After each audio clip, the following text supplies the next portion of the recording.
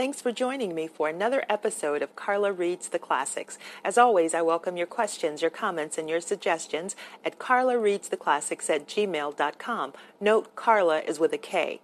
Let's jump right back into Harper Lee's To Kill a Mockingbird, Chapter 2. Dill left us early in September to return to Meridian. We saw him off on the 5 o'clock bus, and I was miserable without him until it occurred to me that I would be starting school in a week.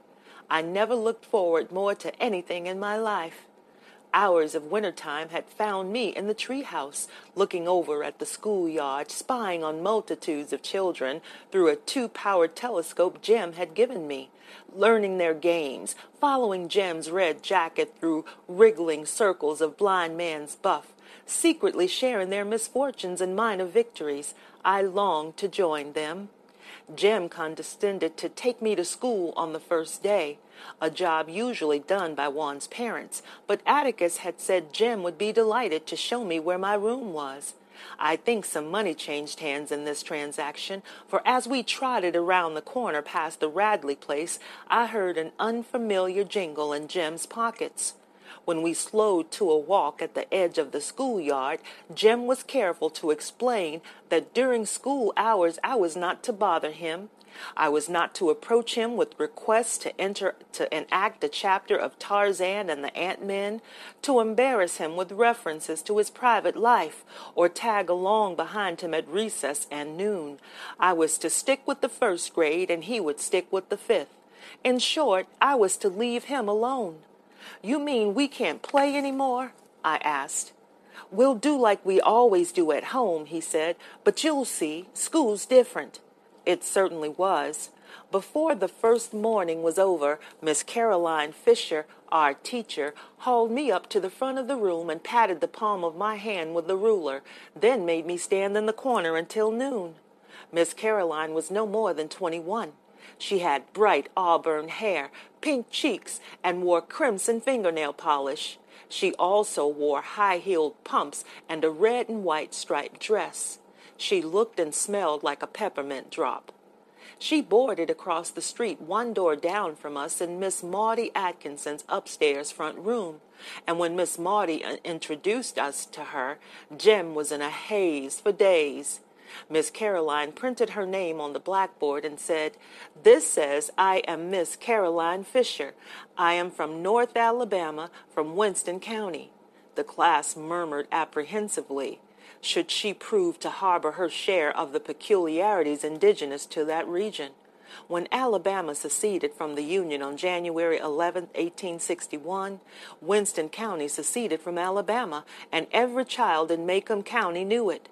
North Alabama was full of liquor interests, big mules, steel companies, Republicans, professors, and other persons of no background. Miss Caroline began the day by reading us a story about cats. The cats had long conversations with one another. They wore cunning little clothes and lived in a warm house beneath the kitchen stove. By the time Mrs. Cat called the drugstore for an order of chocolate malted mice, the class was wriggling like a bucket full of Catawba worms. Miss Caroline seemed unaware that the ragged, denim-shirted, and flour-sack-skirted first grade, most of whom had chopped cotton and fed hogs from the time they were able to walk, were immune to imaginative literature. Miss Caroline came to the end of the story and said, "Oh, my, wasn't that nice?" Then she went to the blackboard and printed the alphabet in enormous square capitals, turned to the class and asked, "Does anybody know what these are?" Everybody did. Most of the first grade had failed it last year. I suppose she chose me because she knew my name. As I read the alphabet, a faint line appeared between her eyebrows, and after making me read most of My First Reader and the stock market quotations from the Mobile Register aloud, she discovered that I was literate and looked at me with more than faint distaste. Miss Caroline told me to tell my father not to teach me any more. It would interfere with my reading. "Teach me?" I said in surprise. "He hasn't taught me anything, Miss Caroline. Atticus ain't got no time to teach me anything," I added, when Miss Caroline smiled and shook her head. "Why, he's so tired at night he just sits in the living room and reads." If he didn't teach you, who did? Miss Caroline asked good-naturedly. Somebody did. You weren't born reading the mobile register. Jim says I was. He read in a book where I was a bullfinch instead of a finch. Jim says my name's really Jean Louise Bullfinch, that I got swapped when I was born, and I'm really a... Miss Caroline apparently thought I was lying. Let's not let our imaginations run away with us, dear, she said. Now you tell your father not to teach you anymore.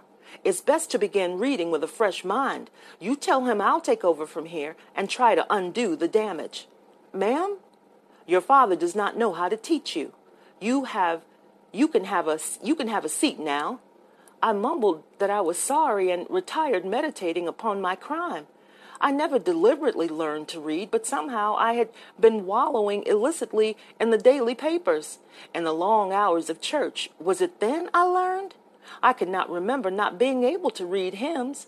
Now that I was compelled to think about it, reading was something that just came to me, as learning to fasten the seat of my union suit without looking around, or achieving 2 bows from a snarl of shoelaces. I could not remember when the lines above Atticus's moving finger separated into words, but I had stared at them all the evenings in my memory, listening to the news of the day, bills to be enacted into laws, the diaries of Lorenzo Dow, anything Atticus happened to be reading when I crawled into his lap every night. Until I feared I would lose it, I never loved to read. One does not love breathing.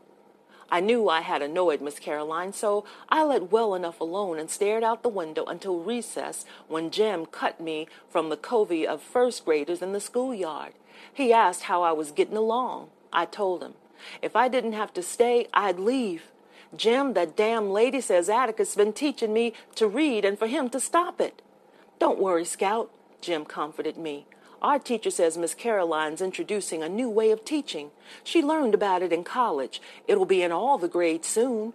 You don't have to learn much out of books that way. It's like if you want to learn about cows, you go milk one, see? Yeah, Jim, but I don't want to study cows. Sure you do. You have to know about cows. They're a big part of life in Macomb County. I contented myself with asking Jim if he'd lost his mind. I'm just trying to tell you the new way they're teaching the first grade, stubborn. It's the Dewey Decimal System. Having never questioned Jim's pronouncements, I saw no reason to begin now. The Dewey Decimal System consisted in part of Miss Caroline waving cards at us on which were printed the, cat, rat, man, and you. No comment seemed to be expected of us, and the class received these impressionistic revelations in silence. I was bored, so I began a letter to Dill. Miss Caroline caught me writing and told me to tell my father to stop teaching me. Besides, she said, we don't write in the first grade, we print. You won't learn to write until you're in the 3rd grade. Calpurnia was to blame for this. It kept me from driving her crazy on rainy days, I guess. She would set me a writing task by scrawling the alphabet firmly across the top of a tablet, then copying out a chapter of the Bible beneath. If I reproduced her penmanship satisfactorily, she rewarded me with an open-faced sandwich of bread and butter and sugar. In Calpurnia's teaching, there was no sentimentality. I seldom pleased her, and she seldom rewarded me. Everybody who goes home to lunch, hold up your hands, Miss Caroline said, breaking into my new grudge against Calpurnia. The town children did so, and she looked us over. Everybody who brings his lunch, put it on top of his desk. Molasses buckets appeared from nowhere, and the ceiling danced with metallic light. Miss Caroline walked up and down the rows, peering and poking into lunch containers, nodding if the contents pleased her, frowning a little at others. She stopped at Walter Cunningham's desk. "Where's yours?" she said. Walter Cunningham's face told everybody in the 1st grade he had hookworms. His absence of shoes told us how he got them. People caught hookworms going barefooted in barnyards and hog wallows. If Walter had owned any shoes, he would have worn them the first day of school and then discarded them until midwinter. He did have on a clean shirt and neatly mended overalls. "Did you forget your lunch this morning?" asked Miss Caroline. Walter looked straight ahead. I saw a muscle jump in his skinny jaw. Did you forget it this morning? Asked Miss Caroline. Walter's jaw twitched again. Yeb'm, he finally mumbled. Miss Caroline went to her desk and opened her purse. Here's a quarter, she said to Walter. Go and eat downtown today. You can pay me back tomorrow. Walter shook his head. No, thank you, ma'am, he drawled softly. Impatience crept into Miss Caroline's voice. Here, Walter, come and get it. Walter shook his head again. When Walter shook his head a third time, someone whispered, Go on and tell her, Scout. I turned around and saw most of the town people and the entire bus delegation looking at me. Miss Caroline and I had conferred twice already, and they were looking at me in the innocent assurance that familiarity breeds understanding. I rose graciously on Walter's behalf. Miss Caroline? What is it, Jean Louise? Miss Caroline, he's a Cunningham. I sat back down. What, Jean Louise? I thought I had made things sufficiently clear. It was clear enough to the rest of us. Walter Cunningham was sitting there lying his head off. He didn't forget his lunch. He didn't have any. He had none today, nor would he have any tomorrow or the next day. He had probably never seen 3 quarters together at the same time in his whole life. I tried again. Walter's one of the Cunninghams, Miss Caroline. I beg your pardon, Jean Louise. That's okay, ma'am. You'll get to know all the county folks after a while. The Cunninghams never took anything they can't pay back. No church baskets and no script stamps. They never took anything off of anybody. They get along on what they have. They don't have much, but they get along on it. My special knowledge of the Cunningham tribe, one branch that is, was gained from events of last winter. Walter's father was one of Atticus's clients. After a dreary conversation in our living room one night about his entailment, before Mr. Cunningham left, he said, Mr. Finch, I don't know when I'll ever be able to pay you. Let that be the least of your worries, Walter, Atticus said. When I asked Jim what entailment was, and Jim described it as a condition of having your tail in a crack, I asked Atticus if Mr. Cunningham would ever pay us. Not in money, Atticus said, but before the year's out, I'll have been paid, you watch. We watched. One morning, Jim and I found a load of stove wood in the backyard. Later, a sack of hickory nuts appeared on the back steps. When Christmas came, a crate of smilax and holly.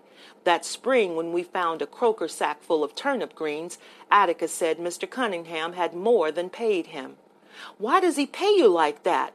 I asked. Because that's the only way he can pay me. He has no money. Are we poor, Atticus? Atticus nodded. We are, indeed. Jim's nose wrinkled. Are we as poor as the Cunninghams? Not exactly. The Cunninghams are country folk, farmers, and the crash hit them hardest. Atticus said professional people were poor because the farmers were poor. As Macomb County was farm county, nickels and dimes were hard to come by for doctors and dentists and lawyers. Entailment was only a part of Mr. Cunningham's vexations. The acres not entailed were mortgaged to the hilt, and the little cash he made went to interest. If he held his mouth right, Mr. Cunningham could get a WPA job, but his land would go to ruin if he left it, and he was willing to go hungry and keep his land and vote as he pleased. Mr. Cunningham, said Atticus, came from a set breed of men. As the Cunninghams had no money to pay a lawyer, they simply paid us with what they had. Did you know, said Atticus, that Dr. Reynolds works the same way? He charges some folks a bushel of potatoes for delivery of a baby. Miss Scout, if you give me your attention, I'll tell you what entailment is. Jim's definitions are very nearly accurate sometimes. If I could have explained things to Miss Caroline, I would have saved myself some inconvenience and Miss Caroline's subsequent mortification, but it was beyond my ability to explain things as well as Atticus, so I said, You're shaming him, Miss Caroline. Walter hasn't got a quarter at home to bring you, and you can't use any stove wood. Miss Caroline stood stock still, then grabbed me by the collar and hauled me back to her desk. Jean Louise, I've had about enough of you this morning, she said. You're starting off on the wrong foot in every way, my dear. Hold out your hand. I thought she was going to spit in it, which is the only reason anybody in Macomb County held out his hand.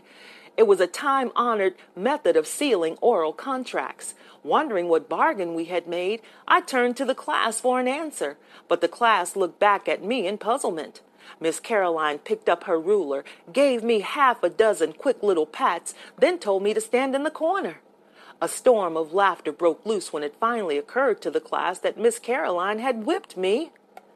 When Miss Caroline threatened it with a similar fate, the first grade exploded again, becoming cold sober only when the shadow of Miss Blount fell over them.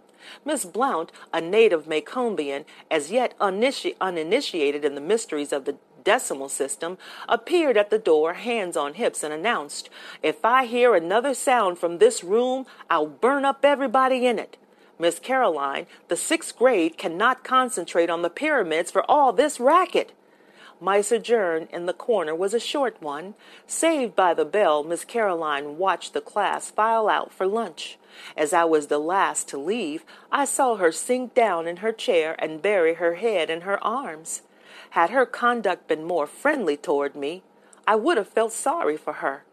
She was a pretty little thing.